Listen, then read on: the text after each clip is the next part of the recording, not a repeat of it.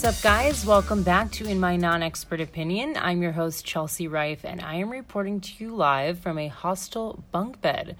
We will get into that shortly because I'm going to do a whole episode on my transition into a more backpacker lifestyle. I wouldn't have really called myself a backpacker a few weeks ago, but now I am definitely in the throes of it. So I want to talk about that as well as the coronavirus and how that obviously has been changing not only my plans, but the city that I'm in, the town that I'm in, the plans that I had in the future, my friend groups. We'll get into all that. But before we get into that, I wanted to offer my podcast services and coaching to anyone that's in the market looking to launch a podcast. So I actually got my master's in digital media and storytelling back in Loyola, Chicago, and I did my undergrad in communication and media studies. So I've always been interested in telling stories. I'm naturally a storyteller. I have been known to be pretty animated when I tell stories. It's actually pretty hard for me to record a podcast sometimes because I want to just flick my hands everywhere instead of holding the microphone. So probably need to invest in a high quality headset so I can just fling my hands around. But I love storytelling. I'm really passionate about it. And that's why I really want to help other podcasters in the game or wanting to get in the game as well. There are so many things to think about outside of just recording. Your show notes, your title, who you're going to have on, how you're interviewing and how you're prepping. What questions are you going to ask? How are you going to promote that? How are you going to secure guests? Do you need a website? Do you need a media kit? Do you need one at all? Do you need a niche down? Do you need to keep it more general? Like, these are all things that I've had to figure out on my own. And now that I have figured it out, I want to help you guys out. If you are interested, you can DM me at non-expert-opinion-pod or write into hello@inmynonexpertopinionpod. So again, those two are at non-expert-opinion-pod. That's my Instagram. Or my email, hello@inmynonexpertopinion.com. So this can be anything from brainstorming to full-blown, you already have a show, you just need help with editing every week because you can't keep up. I have so many different options. I even have branding services like logo, website design. So if you are in the market for really amping up that marketing side and branding side of your podcast, I can help with that as well. Again, one more time, that's non-expert opinion pod or write into hello@inmynonexpertopinionpod. Happy to help with coaching services, whatever you need. Outside of that, I wanted to make sure that you guys, if you find value, are rating, reviewing, and subscribing. So what's interesting about iTunes and a lot of these different podcasts is, you guys know this from looking at my podcast. If you're listening to it right now, you have no idea how many people downloaded it, right? If you are on iTunes right now and you just clicked In My Non-Expert Opinion, there's nowhere that shows that. If you go to Spotify, there's nowhere that shows that. So it's funny that advertisers care about that, but what's different about that is that there's no way to look at it for a public viewer, right? Like, I only know because I have my backend analytics. So how do people find out about the podcast and if they want to listen to it? With reviews. That was a quiz, so hopefully you got that right. Just like with Amazon, just like with Yelp, Sephora, anything that you're going to invest in, especially if it's an hour of your time, you want to make sure that it's of value, right? You don't just throw on anything. You usually look at the reviews, you check it out, you ask other people, and that is how people find my podcast. If they scroll down and they see not only good reviews, but what you found valuable. So again, if it's just 5 stars and cool podcasts, thank you, but I would like to know what you're finding value in, so actually I can take that into account and do more of that. If you're liking the solo podcast, if you want more on dating, if you want more on traveling, if you want really, really specifics on traveling and living abroad, I can get into all that, or I can keep doing way more interviews and try to book really, really high-end guests. Like, I can really take the podcast anyway, but it's what resonates with you guys and what feels good for me. And right now, all that stuff feels good for me. So the way I find out about it is your reviews and sharing and Instagram stories. All those things help out. I've done this for over 2 years, completely free. I've invested a lot of time and energy and money into this podcast, so you can just consider sharing it on your Instagram story or telling a friend or leaving a review as a form of payment. Again, I cannot express this enough, how much work goes into a podcast, and I actually outsource a lot of it, so I can't even give enough credit to those that do it all themselves. I just read somewhere in a podcast group, this girl spends 10 to 30 hours per episode researching because her show is so specific to a niche audience. 10 to 30 hours. That's a part-time, if not full-time job. So when you are listening to podcasts, just think about that. It's not us just recording and having fun for an hour. That's actually the best part. The whole back end of it is the part that we really don't like to do. I mean, I'm speaking for myself. I don't like to do it. But yeah, I just wanted to give that perspective so you understand why ratings and reviews are so important. It is the one public thing that people see. And obviously, we're all on Instagram all day, every day. So sharing it on Instagram or your social media, if you enjoyed it, what you learned, what you laughed at, that is so helpful for podcasters. Not only just myself, but any podcast, I would recommend doing that. So thank you so much if you've already done it. If not, would love for you to do that and greatly appreciate it. And now I will get into the hostel life, backpacker life that I am living. Let's start from the beginning and why I'm here. Everyone knows at this point, if you've listened to my podcast, that I live in Australia. If not, I moved to Australia 7 months ago. Part of the visa I'm on is a working holiday visa, which means I can only have 1 year here. I can work and travel around Australia.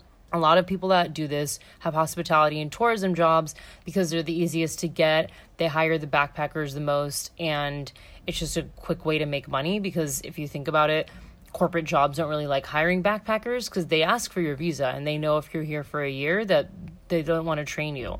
Not only that, but there's a specific clause in working holiday visas that you can only work for an employer for 6 months.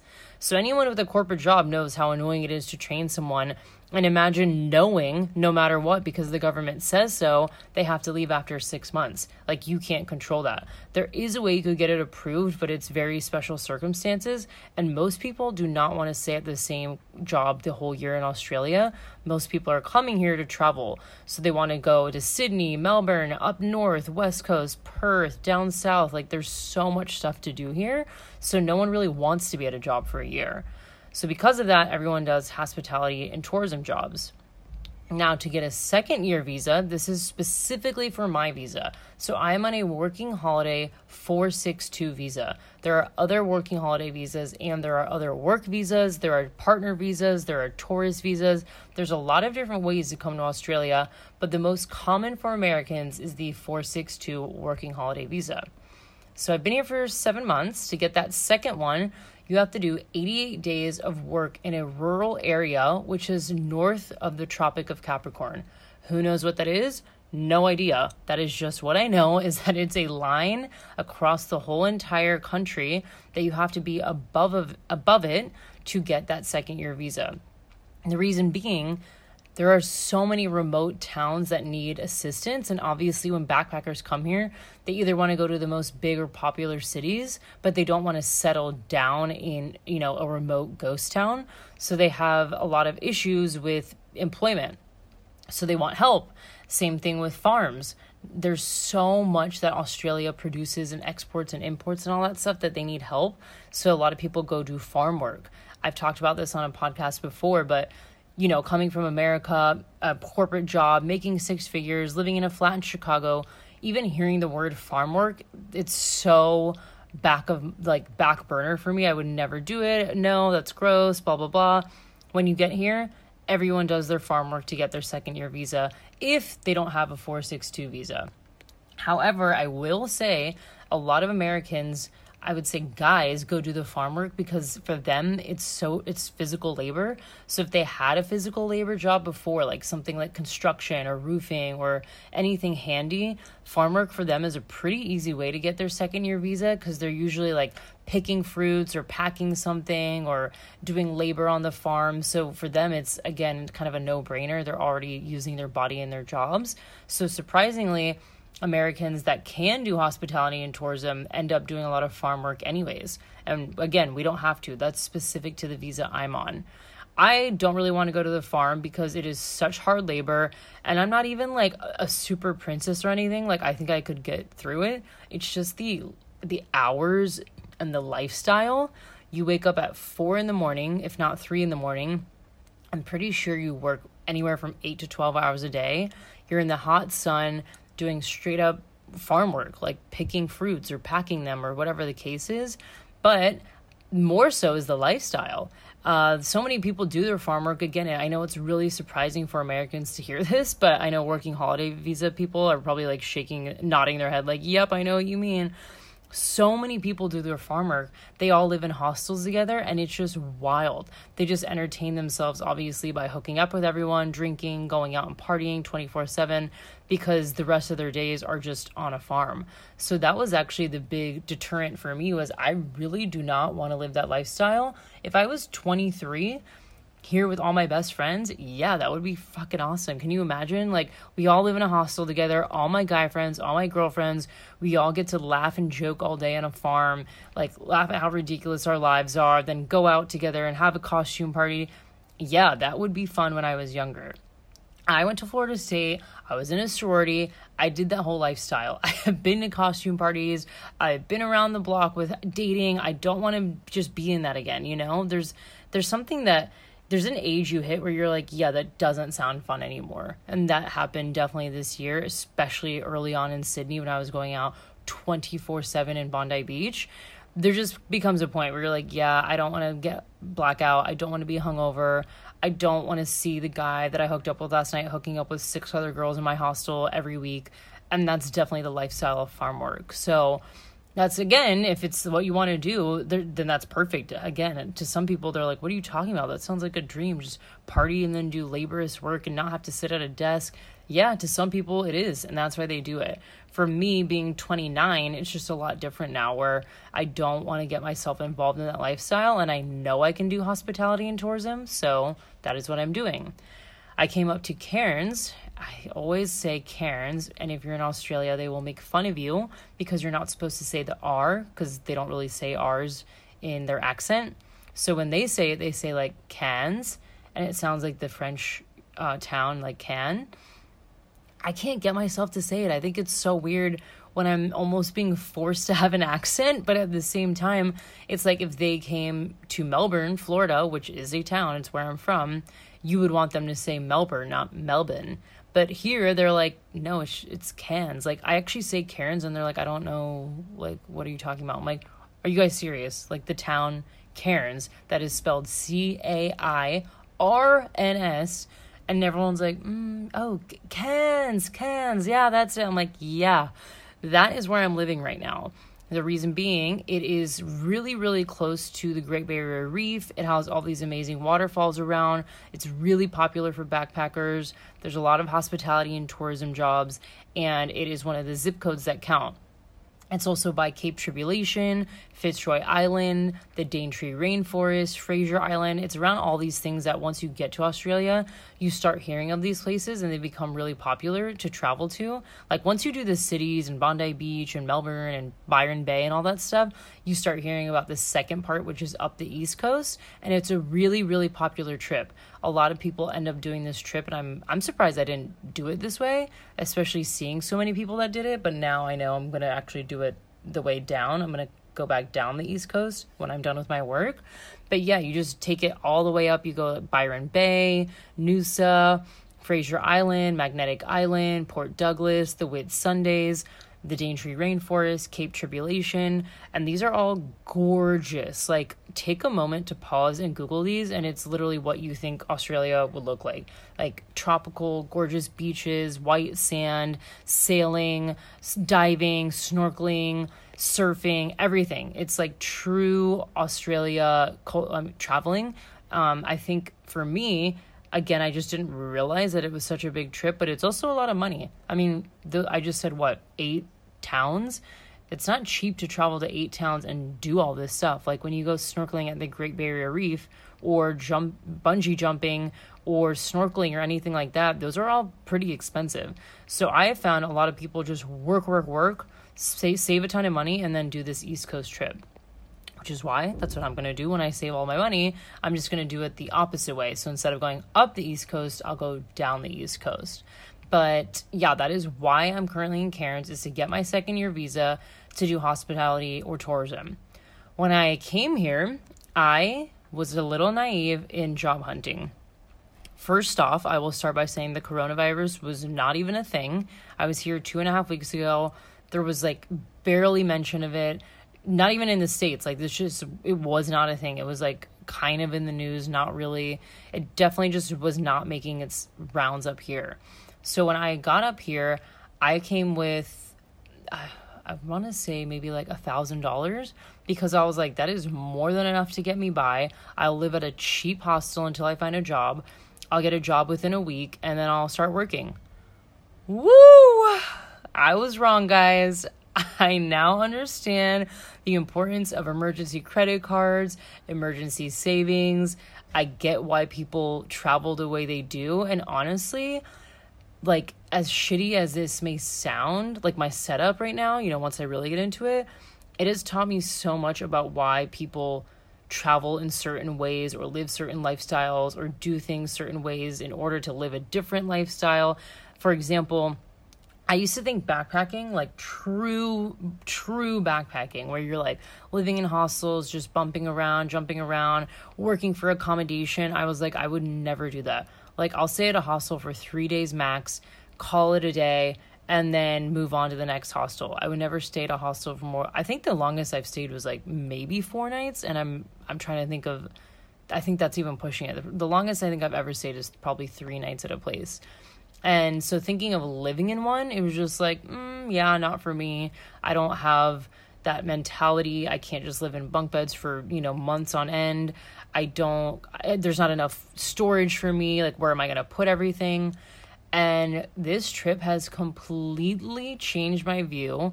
Full 180. Like, I am currently living in a hostel. I could definitely do this for a few more months because I get why people save so much money. So when you hear about these people taking these 6-month trips, or even that East Coast trip that I talked about, it takes 2 weeks to do usually, if not 3, if you really want to drag it out. And I'm like, how are all these 21-year-olds just going on these 2-week trips? Like, what jobs did they have? Well, rewind for a second. Australia's minimum wage is really high. Like, I was working at a gelato place making $27 an hour. So if I worked literally 2 shifts, I would make $250-$300.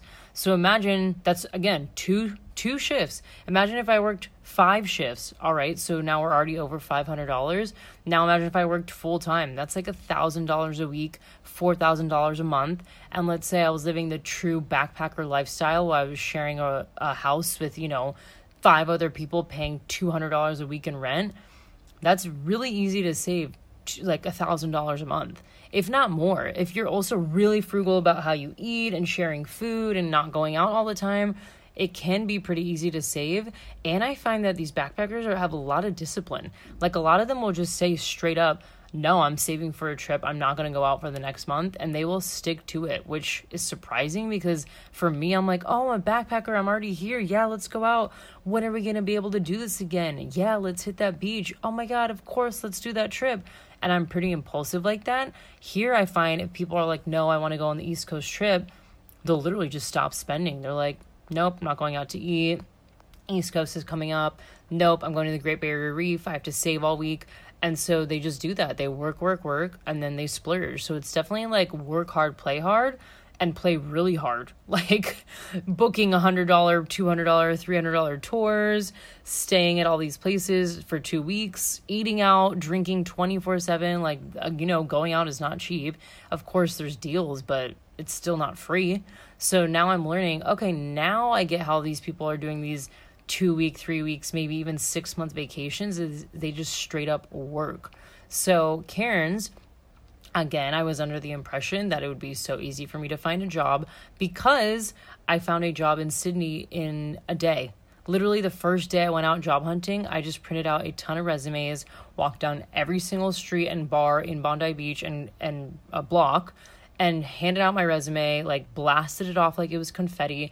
And finally someone was like, yeah, actually we are hiring and you seem like a good fit. Do you want to come in for a quick trial and training? And I did, and it worked out. That was my first day. So in my mind, I'm thinking, oh, it's so easy to find jobs. Like, I just need to go to Cairns, give myself a week in a hostel, which again was already more than I was planning to because I had never done that.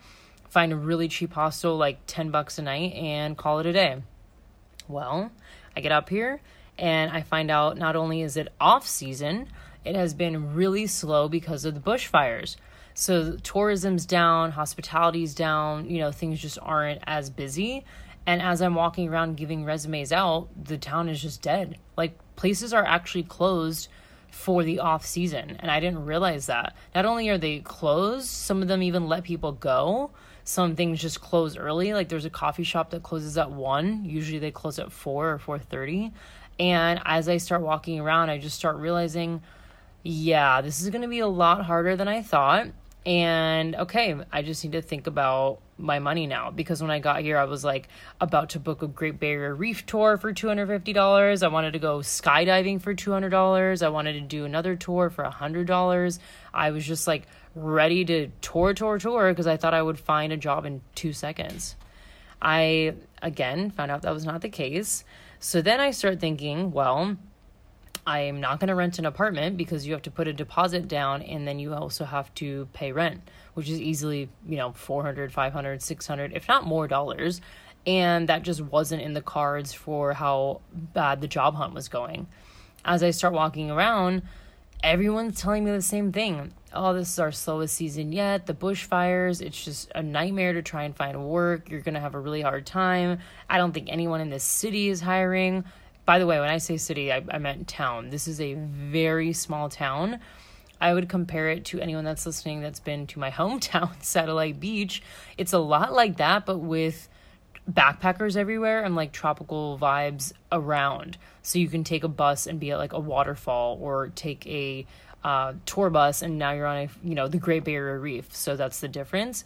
But it's very small. It just has your essentials, like a bookstore, a grocery store, a few restaurants. Like, it's not crazy. There's definitely some fun bars, but they built all that to accommodate all the backpackers. So it's definitely backpacker city, but it is a small town. So when I say Cairns, I don't want you guys to think I'm in like Sydney or Melbourne. I'm literally in a remote location in the rainforest area, just built like a town, like a very, very small town. So yeah, everywhere is like, nope, not hiring, not sure how you're going to get a job, blah, blah, blah. And I'm, now journaling and thinking, oh, I can't wait. And I'm going to have my dream job. I'm going to envision the best life for me here. And not only that, I was realizing like, okay, maybe this mindset stuff is working because I got so lucky with my accommodation. So going back to, me realizing I couldn't rent an apartment, I had to figure out where I was going to live. The hostel was like, you can do work for accommodation for 12 hours a week. You can stay here for free, so you don't have to pay rent, and you don't have to pay for a hostel room. You just have to work for 12 hours a week. Normally, when I've heard of this setup, it is cleaning toilets, cleaning dishes, cleaning the common areas. Like, it's usually cleaning or doing reception. Obviously, I wanted to do reception, don't really want to clean toilets, but I was like, okay, if that's what I have to do, like clean dishes or be reception, I'll do it.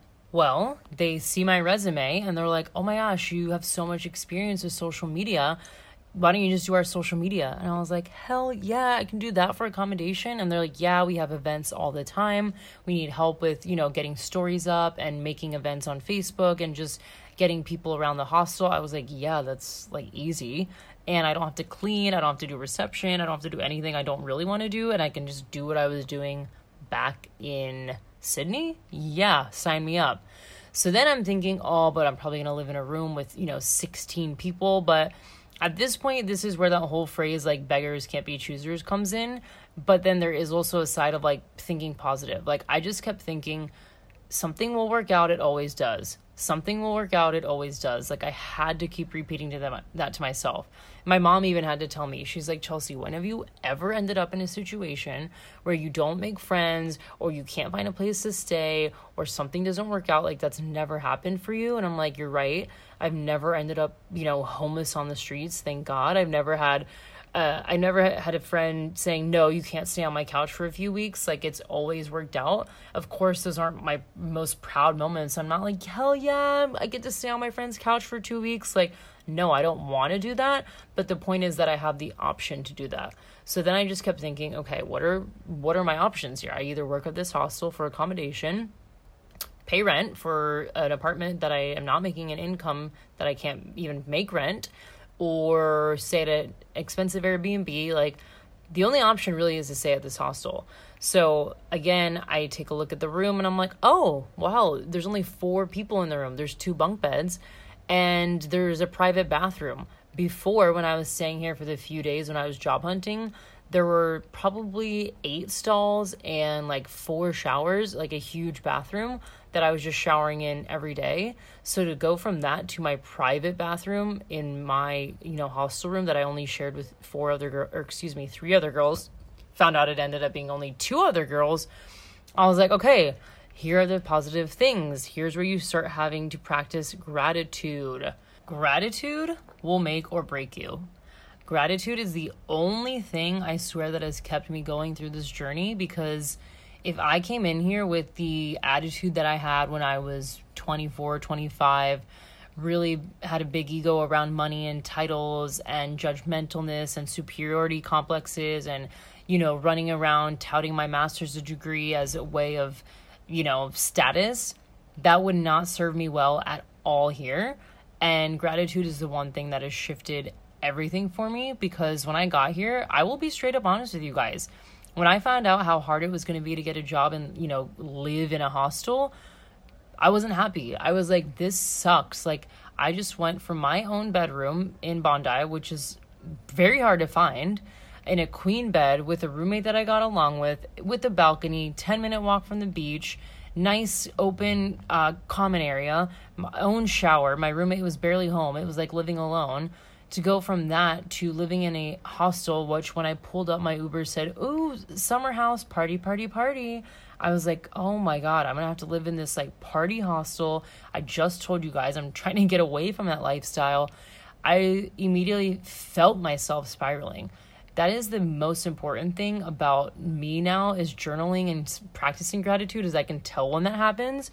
So I could tell, I'm like, oh, we're teetering on the edge here. Like it's like looking over a cliff, like, I can see what's about to happen. Either I'm going to go down this spiral and wake up every morning and be like, wow, fuck this. I have to live with other people.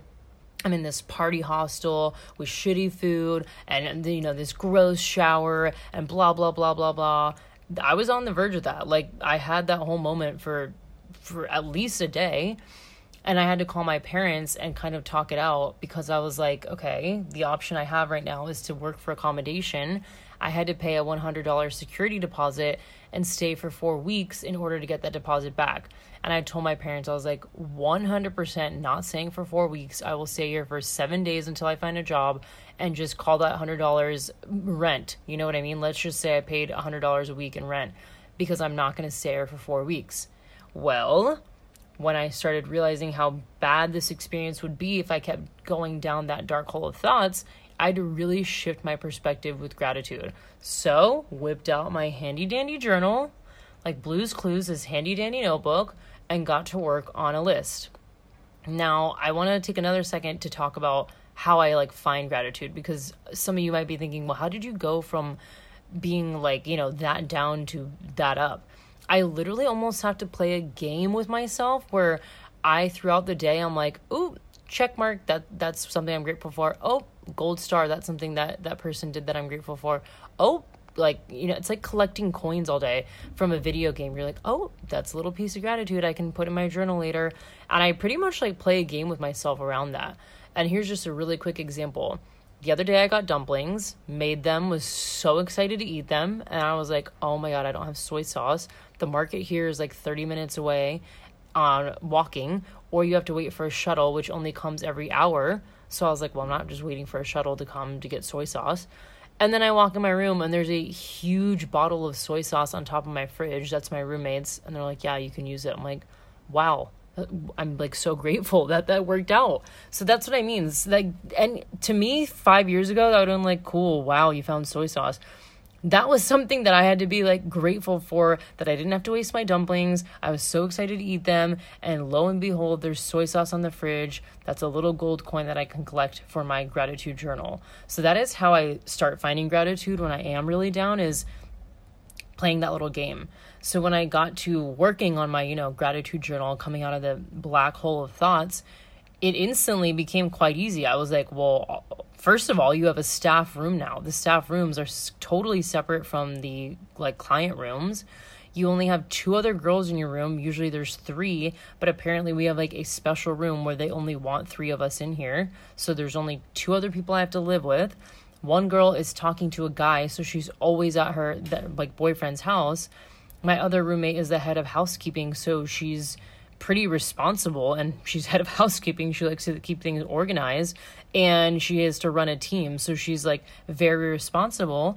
We have our own bathroom and shower, which is, again, we don't share with anybody, and because there's not an extra person in the room, we get to use that locker for all our storage. So all the shit that I came with, which was way too much stuff, we got to put in that locker. So I was like, well, wow, that's instantly already 5, 6, 7 things that I'm grateful for. And then once you start going, your mind almost becomes this like, what's that animal? I think like a Venus flytrap of memories. It's like, oh, that was another memory. Oh, that's another memory. Oh, yep, that was good today. And it literally, then you just start going and going. Oh, wow. I'm grateful that there's a power outlet that I can plug my laptop in to watch movies. Oh my gosh, I'm so grateful that we have a secluded area where we're not connected to the client rooms. Oh my gosh, I'm so grateful that I packed that one thing that I thought I didn't pack.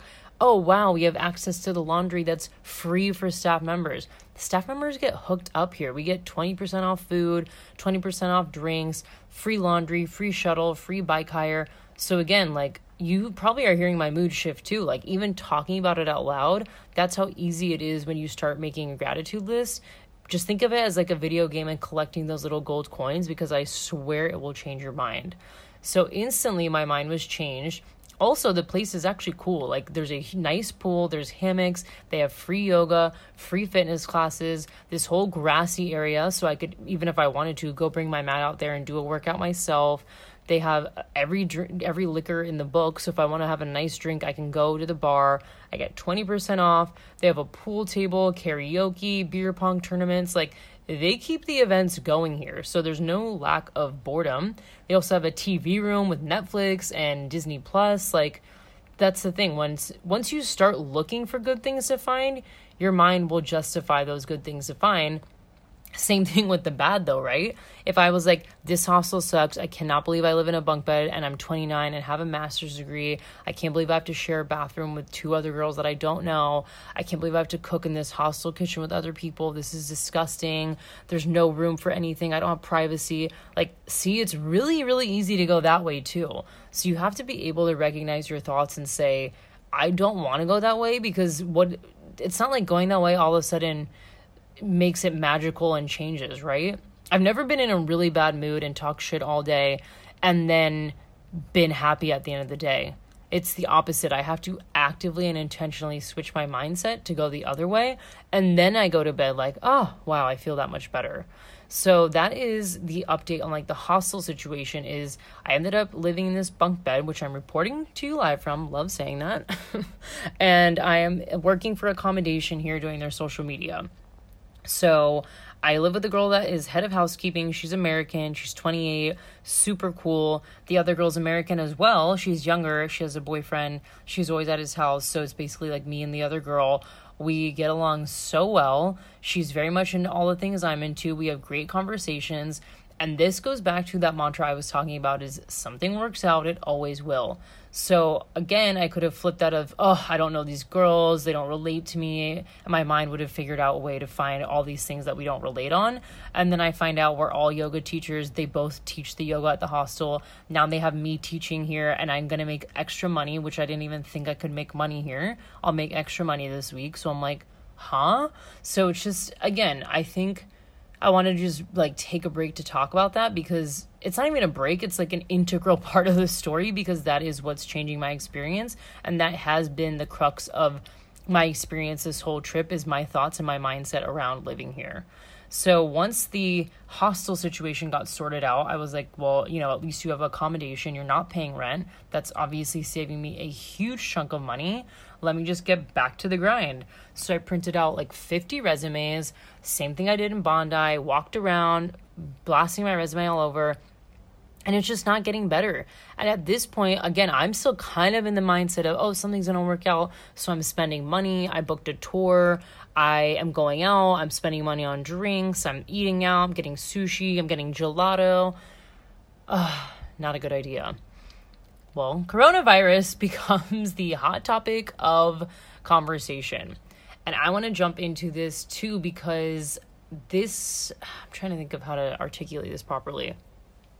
The coronavirus and the news about it and the hysteria and the fear and panic and whatever you want to call it definitely depends on where you're living. So people would think, oh, I'm American. I must just know everything about the coronavirus and be concerned and be, wanting to freak out and come home.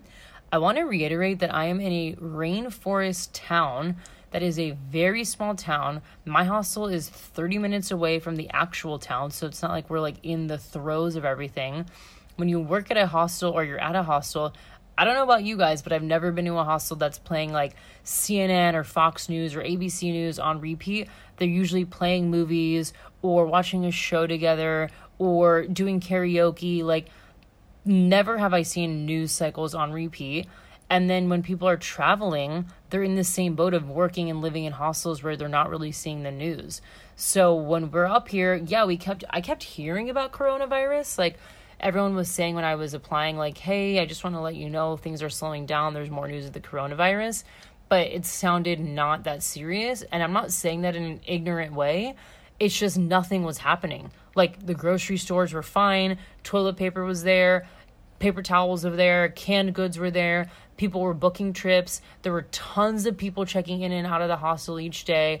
People riding around, going to the beach. It was like business as usual. So it's not like anyone specific was being ignorant.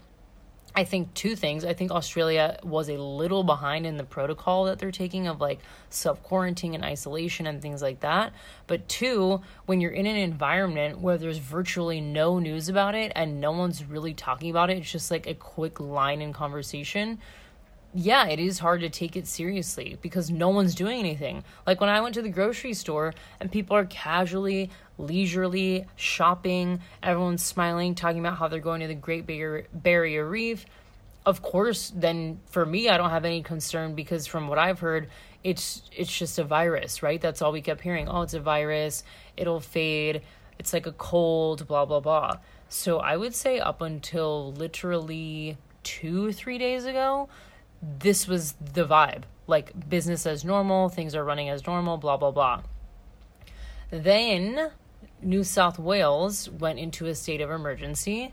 By the way, I'm not in New South Wales anymore. I'm in Queensland, which is a whole different state. So to give you guys some like background, there's different states in Australia, and I am not in New South Wales where Sydney was. I'm now up north in Queensland, which again is like all rainforest vibes in Cairns, which is a town in Queensland. So it's very remote, isolated, away from everything, different vibe, it's like very island time type of people. And the New South Wales went into a state of emergency. Then Victoria, which is another state, that's where Melbourne is, went into a state of emergency. Then it starts making its way up here, and we're like, we hear about it more and more, and I'm hearing about it, and now I'm getting texts from family and friends, and then my friend in Denmark is saying that her whole country is in shutdown, they can't leave the house, they're in day 5 of quarantine. My friend that lives in New York City tells me how it's a ghost town. My other friend was supposed to move to England, and his flight got canceled, and they can't come, and then you start, really thinking about it, like, if everyone in Europe is, freaking out and going into lockdowns, if people in the U.S. are freaking out, if, New South Wales and Victoria, which are just south of me, are in states of emergencies, maybe we should pay more attention to this. And again, I don't want to sound ignorant. It's just like the environment that you're in. If you guys were in a town where no one was talking about it, it's not on the news, you're literally just sitting by a pool all day, reading or listening to music on headphones or playing ping pong, listening to a bunch of other travelers talk about the same thing, you're not really going to hear about it. So what I found out was that night, I think my friend in Denmark had just been explaining how serious it was there. And I was like, you know what? I'm going to start looking at how bad it is specifically in Australia because we are right by Asia. which is, where it all began. So I was like, maybe I should look into this.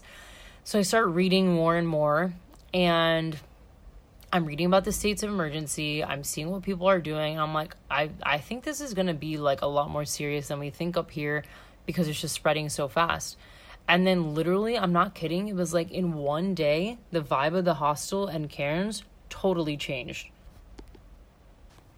I came back from a waterfall tour that once again, fully booked, 2 buses full of people. I think there were 80 people on the tour. So yeah, it's hard to think of a virus when the whole tour is booked. No one's saying anything. No one's talking about it. There's no precautions. There's no updates. There's no statements. You're just going about business as usual, having a fun day. I was like, okay, coming back from my waterfall tour, start reading about it a bit more. And I was talking to my roommate and I was like, don't you think it's weird how up here we haven't really heard about the coronavirus, but then Denmark is in lockdown. New York City, the most populous city in the world, is a ghost town. And we're up here in the rainforest and not really taking precautions. And then some people were making good points of well, yeah, it's so remote and we're away from the city and there's not that many people, that I think that's why no one's freaking out yet. We're not in that, state of hysteria of panic buying and frantically running around like that wasn't happening. But it was literally that night as we were having this conversation, it was something in the air just changed. She was like, yeah, it actually, I was talking about my friend today and my mom and blah, blah, blah. And we found out, well, this is going to have such a massive effect on the economy and all these small businesses. And then it starts hitting me of yeah, all those places that I just applied are not going to be in business. The little gelato shop on the marina that has 2 employees, which is already slow because it's off season. Again, remember, it's rainy and people are not traveling because of the bushfires. Now there's coronavirus. Yeah, they're not dying to hire people. And the little mom and pop, spot down the street isn't really in a place to be serving tons of backpackers because everyone's traveling home to close the borders. So then we start reading more, we start hearing more, and it starts directly affecting our hostel. So then people that are here on different visas have to fly home. Their borders are closing. Their visas are expiring before the borders are closing. Or the borders are closing tomorrow and their visa doesn't end for a month. So what do? So all these questions start popping up. We actually have a girl here that has to fly out tomorrow and she wasn't slated to, but her visa is expiring soon and the border is, her country is closing the border. So she has to get home. Then we start getting cancellations at the hostel. I think our maximum capacity is 350 and it went down to 75. People at the hostel that are doing working for accommodation setups are now asking for full-time hours because they need to be doing something to keep themselves busy because they got let go. Then a guy that I work with in the hostel just got hired last week at a travel agency, actually for a job that I applied to and got interviewed for, and got let go the next week. He literally was in a week long of training and then got let go because they're our sales just dropped 200% and we have to let go of even some of our longest staff because no one's booking tours. So then it's this one massive hit just comes and then you start realizing, yeah, this is going to affect my life here. Now, weirdly enough, before this weird shift of energy happened, I was getting desperate because I was really thinking about the money I had. Yes, I'm not paying rent, but I had just been spending. I booked that tour, I was getting food, I was supposed to stay here for 2 more weeks and go on a few more tours with my friend. And I'm I don't really know how I'm going to last 2 or 3 more weeks with no money and no job. I mean, I had a little bit of money, but again, not to be doing all the things I wanted to do. And it started dawning on me of okay, well, I need to explore other options. Maybe I don't need to stay here. Maybe I just go back to Sydney and work. Maybe I go home. Maybe I go to New Zealand. I just start thinking of all these different options. And I texted my friends that have done the working holiday visa before and gotten their 2nd year visa and asked them, what have you done for work? And my friend was I highly do not recommend the place I worked. It was so shitty. They paid you below minimum wage. They overworked you. It's so remote. You can't even, there's not even a cell tower for service. I was yeah, I can sit here all day and say I could do that, but I couldn't. I'm going to be honest, I just couldn't. And apparently her visa was investigated because that town is known for a lot of fraudulent visa stuff. So I was yeah, pass. I don't even want to get in trouble. explore other options. And she said, well, actually, my friend went to this recruiter in Cairns, like her shop is there, and she can help you out. Like, she helped my friend find a job. So I was like, okay, cool. So that day, I was like, all right, back on the job hunt, gonna print all these resumes again. I think I printed like 25, just applying to every restaurant and bar and everywhere. Oh, by the way, here you have to have all these different certifications, which I did not have, and I do not have a lot of hospitality experience. So that obviously doesn't help my case either. Of course, I can tweak my resume here and there, but it's like, if I'm not a barista and I've never made a coffee in my life, how am I going to pretend that I'm a barista and then show up to a first day at a cafe not even knowing like what the machine does? Obviously, I can't tweak that or lie about that. Or I can't say I'm a bartender and then they're like, cool, make a blah, blah, blah sour martini. I'm like, I don't even know what's in that. So yeah, there's certain things you can, extend your years in or add this and that, but like you have to have very specific qualifications and certifications, like something called an RSA, a responsible service of alcohol. I didn't have that. So there's a lot of bars and restaurants that were not going to hire me, but we're also just not in a place to hire because of the bushfires and coronavirus. So then I'm like, you know what? Let me just go to this recruiter and see what happens. I go in. This lady is insane in the best way. She is like frantically running around the shop. It's all her shop. It's like one of those crazy, quirky shop. It almost looks like a movie. You go in and there's all these like souvenirs all over. There's like a surfboard in the corner. There's something hanging on the ceiling. There's all these shirts that are signed. And I come to find out it's because she's helped place so many backpackers in jobs that they always come back and give her like a little souvenir. So it's like one of those crazy shops. It's not formal. It's not, run like anything corporate style. It's definitely just her running that shop like a mad woman. So I had sent her a Facebook message before and said, my friend said to send you my info. Here's my resume. What can we do? She's like, come in the shop ASAP. I could get work for you. So I go in and she already has like 3 options lined up. She's like, I can 100% get you a job. It's here, here, here. Here's the cost, blah, blah, blah. Like, that's all I heard. It was like the Shakira, like that is all I was hearing. I'm like, what? Whoa. I was under the impression there were no jobs around. I was going to have to just not even do the work to get my second year visa. Like in my mind, I was prepared to either go home to America, save back up and come back and do New Zealand, because New Zealand actually has the same type of visa, or just go straight to New Zealand and try to find work. That was my plan. So to hear that this lady can 100% get me a job, no questions asked, I was like, what? So then she starts showing me, and she can get me a job, but they're not in Cairns. And again, I was like set on Cairns because of how close it was to all these beautiful locations. Like, of course, I would want to live an hour away from the most famous reef in the world. Of course, I want to live by the Daintree Rainforest, which is based on the movie Avatar. Or the movie Avatar is based on. Of course, I want to live by waterfalls. But again, beggars can't be choosers. So she shows me 3 options that are 100% hiring. I could leave, this week or next weekend. And I start weighing these options. One of them is like a True Blue local Aussie bar. True Blue means like super Aussie. That she was like, they're very local Aussies. Like, John sits down at 6 and this is his drink and blah, blah, blah. And it's by a river. And you'd be living in, it almost sounded like an RV. And just the vibe when she was showing me it, I was like, this just feels off. Like, I don't know. Once again, beggars can't be choosers, but I can be a little choosy, especially if I have 3 options. So then she shows me the second one, and it's up north, and it's another tavern, but they're asking for like 60 hours a week.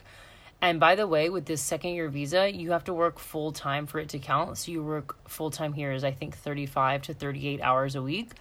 So if you work overtime, they actually don't count those hours in a week. So it doesn't matter. The only thing that matters is you'd be making more money. But I was like, I am not trying to work 60 hours a week at a bar and grind myself to the ground for, 3-4 months and be exhausted and like hate my life. And again, that is just me. I'm speaking about all this from my experience. There might be people listening right now being like, is Chelsea crazy? That would be easy money. Like in the bag, she could take off 6 months and travel. I am so energy drained now. Like I just can already picture myself 2 weeks into that job being so burnt out. And again, I don't have to do that. So why would I? That would be like if every single job in Australia that she had given me was not up for grabs anymore, then maybe, yeah, I would consider that. But I was like, I don't have to do that. And then she shows me another one that sounds ideal. It's reception at a hotel. I can help out there. I can also work at the bar. And the girl's really cool. And the hotel's super fun and everyone's young.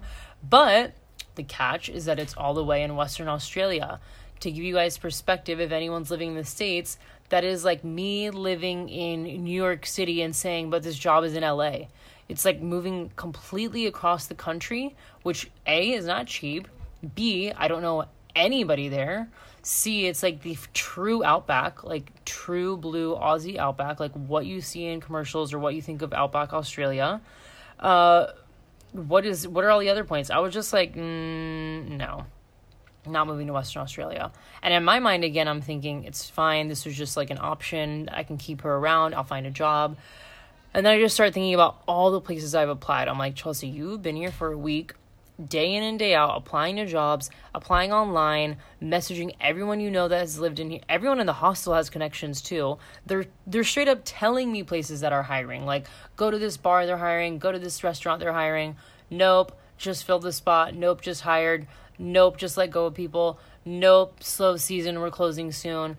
So I was like, okay, I can stay here for, 2 to 3 more weeks and see what happens, or I can go to Western Australia and have a job lined up like 100%. So the thing is, she's a recruiter too, right? So she has to get paid. So that's the other thing is, okay, well, do I want to pay her to place me in this job, or do I just want to go find jobs myself? And then I'm just thinking of how long it took me to get around to the small town of Cairns and apply to jobs. I'm like, I really do not have the time, because my visa also ends in August, meaning my 88 days, which is basically 3 months, is not that far off. I'm only 4 months away from that cutoff. And you have to take into account if I get sick or there's a holiday or I go on vacation or I have an emergency and have to go home for a week or something, that doesn't count towards that 88 days of work. You have to have a pay slip showing you that. So then I started really thinking through, okay, well, this actually might be the option, is go to Western Australia to this job that sounds more ideal. It's going to be a lot of money. I'm going to have to pay her a chunk of money and get over there. It's like flying from New York to LA. Or I stay here and stick it out and see what happens, which hasn't been going well. Or I go to one of those other 2 options that she sent, which, they were in the bag and they were still in the same state, but not really where I wanted to be. So I was like, you know what? Never been in Western Australia, never had plans to. If I have to only be there for 3 months, let me just do this and see what happens. So then she tells me it's a 6-month contract, and I'm like, oh, nope, not going, blah, blah, blah. But then I started thinking of what I just told you guys earlier about the backpackers that travel. These people work so hard for like 6 months so that they can take off basically 2 or 3 months. That's why when I tell these stories and people are listening, like, how on God's earth did people travel for 2 months, 3 months, a year, 2 years? It's because they do stuff like what I'm talking about. So then I'm like, Chelsea, you racked up your credit card bill from all this travel this year. You have student loans. You want to travel after this. Like, I want to just take up time and go on tours and travel. So why don't you just work all that time, save a shit ton of money, and then travel? So I was like, you know what? I'm going to do it. So long story short, which that doesn't even make sense because I told the whole story, I ended up booking this to Western Australia. But like I said, had to pay the recruiter a chunk of money, had to buy a flight, which is basically a cross-country flight. Oh, by the way, there's not a direct flight. So you have to take a 24-hour Greyhound bus from the airport that I'm going to down to this other side. Australia is huge, okay? Australia is the size of America, basically. I think people forget that. It is so vast that I'm like, what do you mean a 24-hour bus? And then she shows me and I'm like, oh, that makes sense. There's not even a direct flight to this city that I'm going to. I'm not even calling it a city. It's like a small town. There's literally no way to get there but to take the Greyhound bus. So that's what I have to do. So next week I am flying from Cairns, where I am in Queensland, up to Western Australia to Darwin, then taking a 24-hour bus to Broome, Broome. I actually didn't know anything about Broome until the recruiter showed me, and I was like, wait, what is this place? It's gorgeous. It has pink sand, blue water. It's right next to Cable Beach, which is apparently really famous. There are sunset camel rides. There's a lot of outback, so there's a lot of camping, a lot of beautiful red rock, a lot of little coves. I don't know. I was thinking I was going to be like fully in the outback remote, and yes, it is, but it's still around a beach. And there's basic stuff there. My friend is over there right now. She's like, there's grocery stores, there's studios, there's local practitioners. It's not like I'm living on a deserted island. So that is the good news. The weird news, though, is that the coronavirus obviously keeps changing every day.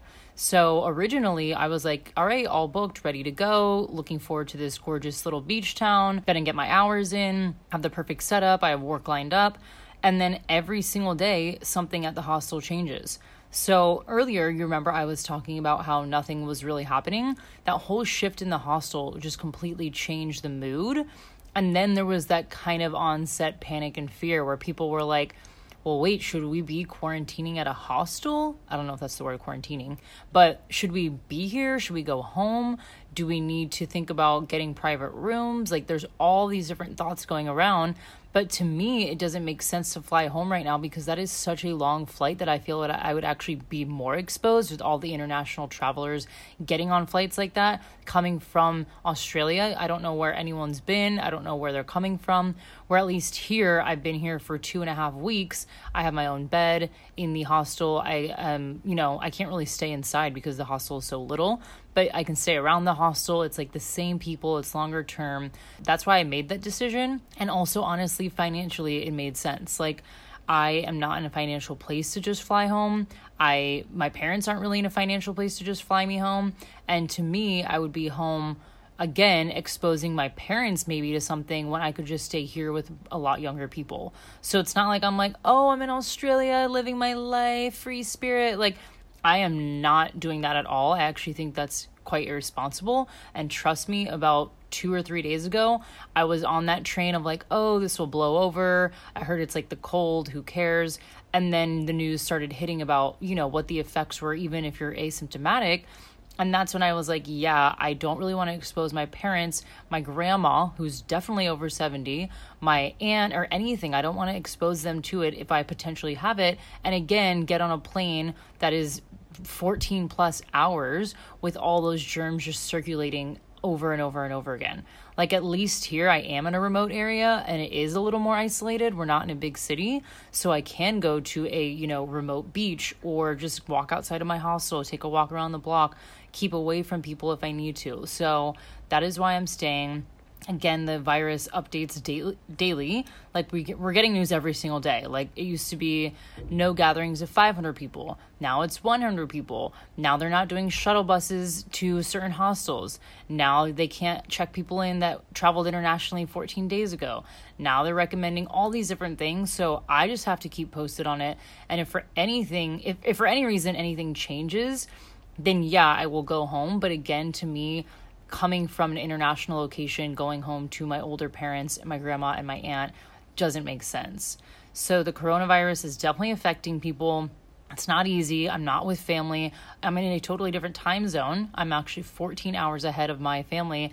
And when I move next weekend, I will be, I think, maybe 12 hours, which actually isn't that bad. But again, it's totally opposite time zones. So you're going from day to night, then night to day. It's very hard to coordinate with people. So when I want to, just FaceTime my mom, when I have some downtime in the hostel, I can't. So I really just have to keep busy. Hostel life is definitely different. It's not for everybody, and I can understand why. You really have to put your ego aside. You have to get over all those things that you thought you couldn't live without. I'm telling you, 1.5 years ago, if you told me that I wouldn't have my 10 skincare products, all my clothes, all the little tools that I used for my face, all my beauty appointments, all my little things that I did, my trainer, my classes, I would be like, I can't live without that. You learn really quick what you can live without when you start backpacking.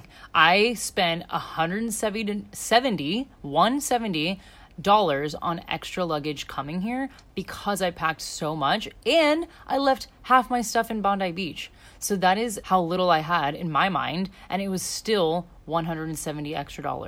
So I quickly learned, okay, well, what can I live without?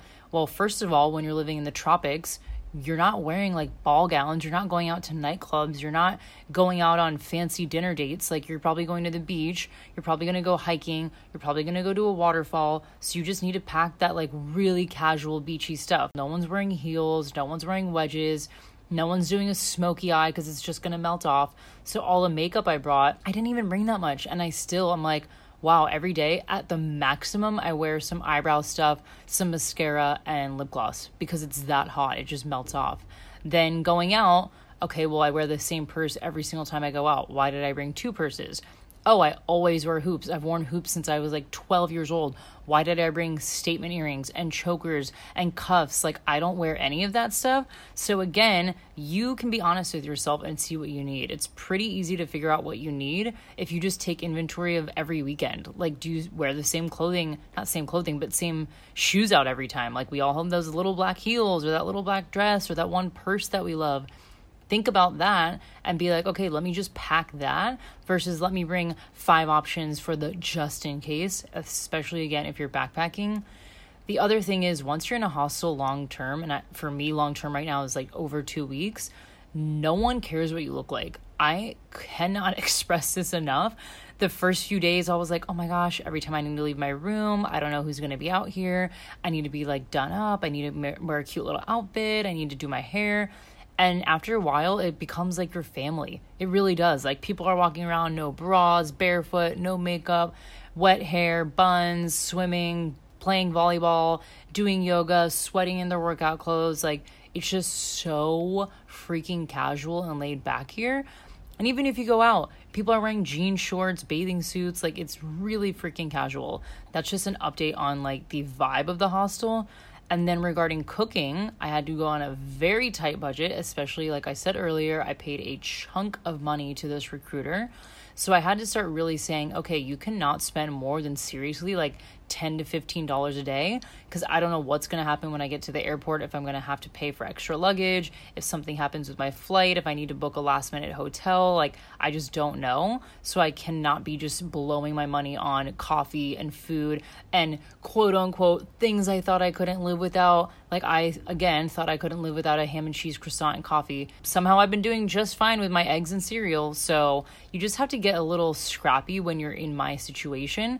And again, that is because I did not have the foresight to save enough money or think about emergency savings, all learning lessons. I just think that if you are in my situation, you don't have to panic. Like, I started panicking for a second, like, what am I going to do? I just don't have money. There's a lot of creative ways to not spend money. Like, the hostel has free cereal, free shuttles, free bike hire. Okay, so I already have transportation into the city. I can ride a bike around the city. I keep calling it a city, but it's a town. I can have breakfast in the morning. Eggs are like $2 or $3 at the grocery store. So I can take the free shuttle to the grocery store, spend $3 on eggs that will last me a week, and cook that with the bread that the hostel gives for free. So there's breakfast. Lunch. Oh, well, I can make a smoothie. I can go make a salad. I can get a lean cuisine. Again, you just have to think cheap. Like, I'm not going to be buying all these gourmet sides and dishes and dessert and appetizers. Like, okay, what am I going to eat that will keep me full? And what does the hostel have that I could maybe have as a side and add to that? By the way, my hostel is so freaking cheap. It's called Summer House Cairns. Just said it how the Australians say it. And they have $5 meal deals every day at 6.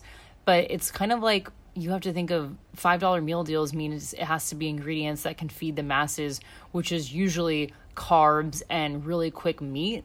So it's usually like chicken parmesan, tacos, spaghetti, things like that. So yeah, it's not the healthiest. But again, if you're in a bind, $5 for a huge dinner is obviously probably one of the cheapest options you would find. But a lot of microwavable stuff going on, a lot of pasta, a lot of ravioli, a lot of things that I know will just keep me full until I get to Broome and start my job. Also, hostels, I just realized this over in Cairns, they all do these crazy like contests and tournaments.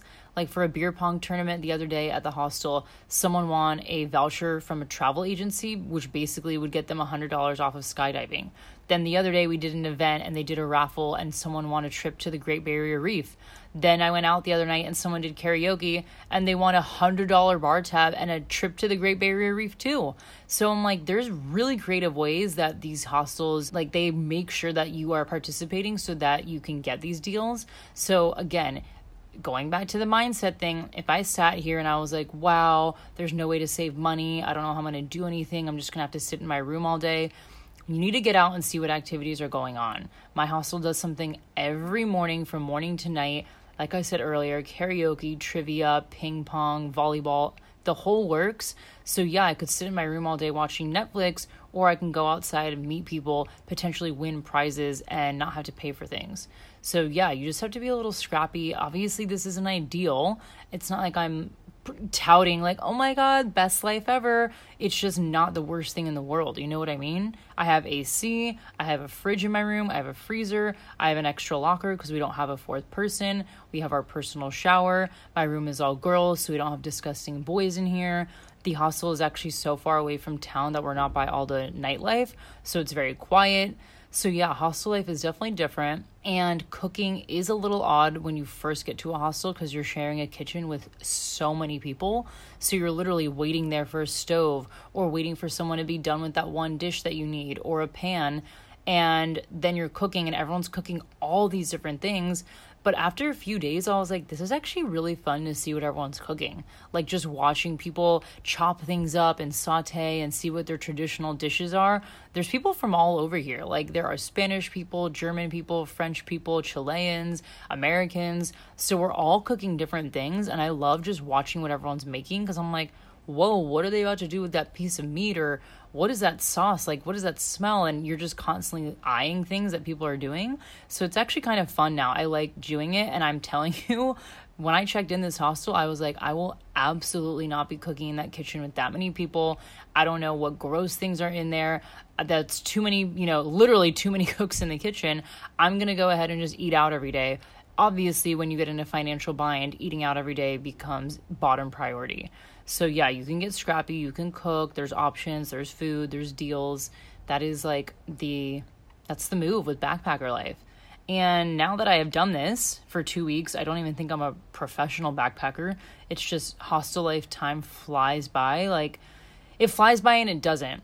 Like I can't believe I've been here for 2 weeks, but at the same time, I'm also like, wait, it's Wednesday. What day is it? Like, how have I already been here for 2 weeks? It also goes really slow because your days are like really, really long. I feel like by the afternoon, it's already been one day. And then people go out from like 10 on. So that's like a whole other day. So yeah, it's just no concept of time here. And it's just really interesting to see people's stories too of like how long they've been here. Someone's been here for a year. And they actually, I think, pay to stay in one of the regular rooms. There's other people that have been here for 3 months, 6 months, 2 months, 1 week. Like, it's all over the place. But it's just fun to connect and see, okay, well, why are they here? What happened? And you can really start to see that everyone does have a lot in common. Again, I will fully admit when I came in here and saw the hostel and hearing that it was a party hostel and that I was going to live here with all these backpackers, I was just thinking, oh, these people aren't going to be able to afford anything, or we're not going to have the same interests, or we don't have the same, like I'm going to be more high maintenance than them. And that's not the case. Like I made a lot of assumptions and judgments. And now that I'm here, I'm like, okay, whoa, Chelsea, you need to check yourself because you are pretty wrong on a lot of your assumptions. My roommate and I were literally talking about trauma and therapy and manifestation and mindset. And in my mind, I'm like, oh, I'm just going to talk to all these people about traveling and drinking and hookups. And that's not the case. Like, I mean, I don't know why I even think that. Like, as a traveler, I'm not like that. So why would I think all these people in the hostel are like that? I think there's just a stigma, especially coming from America when we don't have hostels really. Like, no one's really staying in hostels, that we just identify them as like backpackers that have no education or money, when in reality they're like extremely hard workers, extremely disciplined, really good at saving, and then take these amazing trips that are not cheap and have experiences and talk about it and know how to cook, know how to fend for themselves, know how to budget. Like, there's a lot I could learn from these backpackers. If anything, I am learning. Like, I don't think anyone's learning anything from me outside of, like, I don't even know how to podcast from your hostel bunk bed. That's about the only skill I'm offering from a backpacker's perspective right now. So yeah, hot tip, if you are going to do something like this, I would have packed half of what I brought. Coming up here, I would have packed half of what I brought, and just keep having it down until you basically have one suitcase or one big backpack. Trust me when I say you do not need 5 pairs of leggings. You don't need 4 pairs of flip-flops. You don't need to bring your 6 notebooks. You need one of each thing, and if you need to buy it, you can buy it at your location. So yeah, lots of learning lessons with hostel life, and it will be interesting to see how everything unfolds with coronavirus because, like I said, there's so many different visas here, and especially with borders closing and travel plans changing and things getting delayed and moved and started and stopped, I feel like we're just going to have to sit back and see.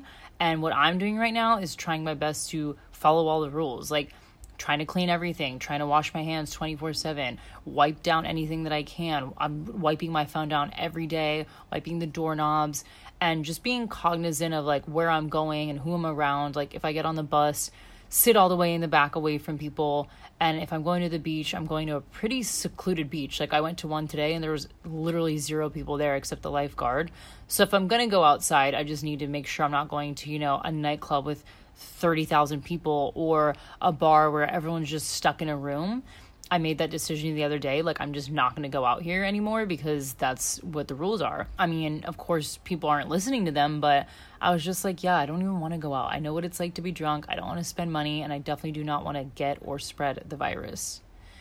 On top of that, I do leave on Saturday, so I'm also just kind of trying to organize and get my life together, go through everything, and seeing what I can leave behind because, truthfully, I do not need everything I packed. It's actually kind of wild that I thought I needed all this, and now with the coronavirus, it's like, wow, I wish I brought less so I could just throw everything in a bag and hop out if needed, whereas now I'd have to repack quite a bit of stuff, but it's not a lot, it's just a lot for being a backpacker. It's definitely hard. It's not easy. I'm not saying, oh, gratitude fixes everything. It just makes it better. It's not like I'm, want to be in a bunk bed hostel away from my family during a global pandemic.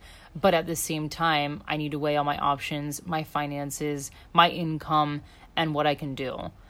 The other thing is using this time wisely. I got here like chilling on Netflix, catching up on all my Bravo shows, Insta-stalking people, like straight up lounging, doing nothing. And then I was like, wait, this is the exact time that I can use to implement all the things I've been wanting to do.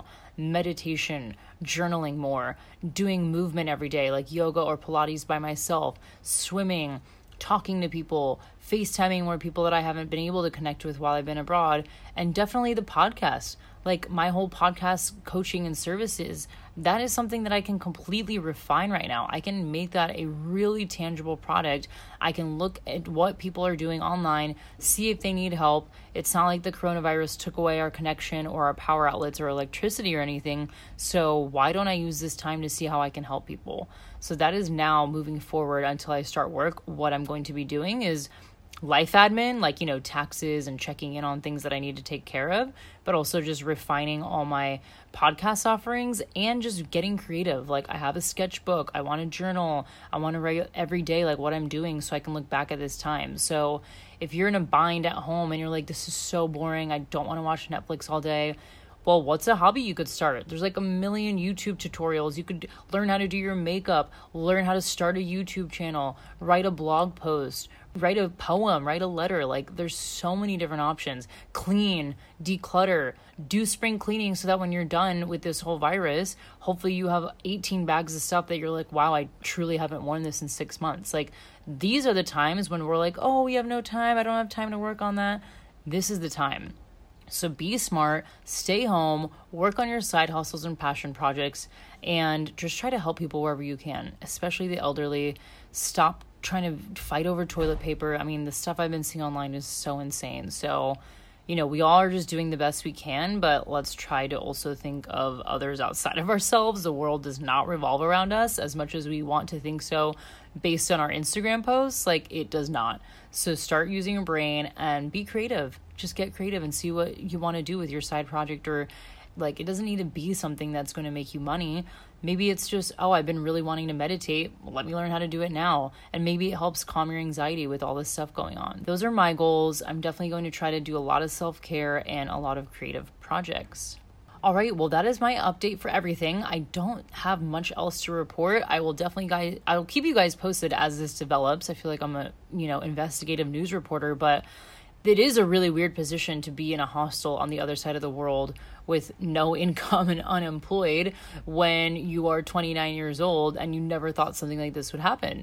So I will definitely be podcasting through it, and let me know what you guys want to hear, because I can do these updates, but if you want to hear specifically what I packed or what I would recommend packing or what I'm cooking, or how is it like making friends, and how do you travel with people, and how do you decide where to travel, I'm happy to do podcasts on that.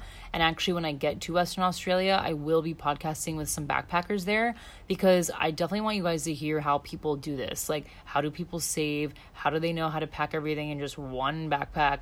How did they decide where to go? Like, why Australia? So I definitely want to get more of those stories, because I know personally, being an American, it was so hard for me to wrap my head around people taking all these long vacations and saving, $15,000 and then just blowing it on vacation, and not blowing it, using it, because that's what I would use it on. And I want you guys to hear those stories. So let me know. DM me at non-expert-opinion-pod. That is at non-expert-opinion-pod. You can visit www.inmynonexpertopinion.com or write into the email hello@inmynonexpertopinion.com.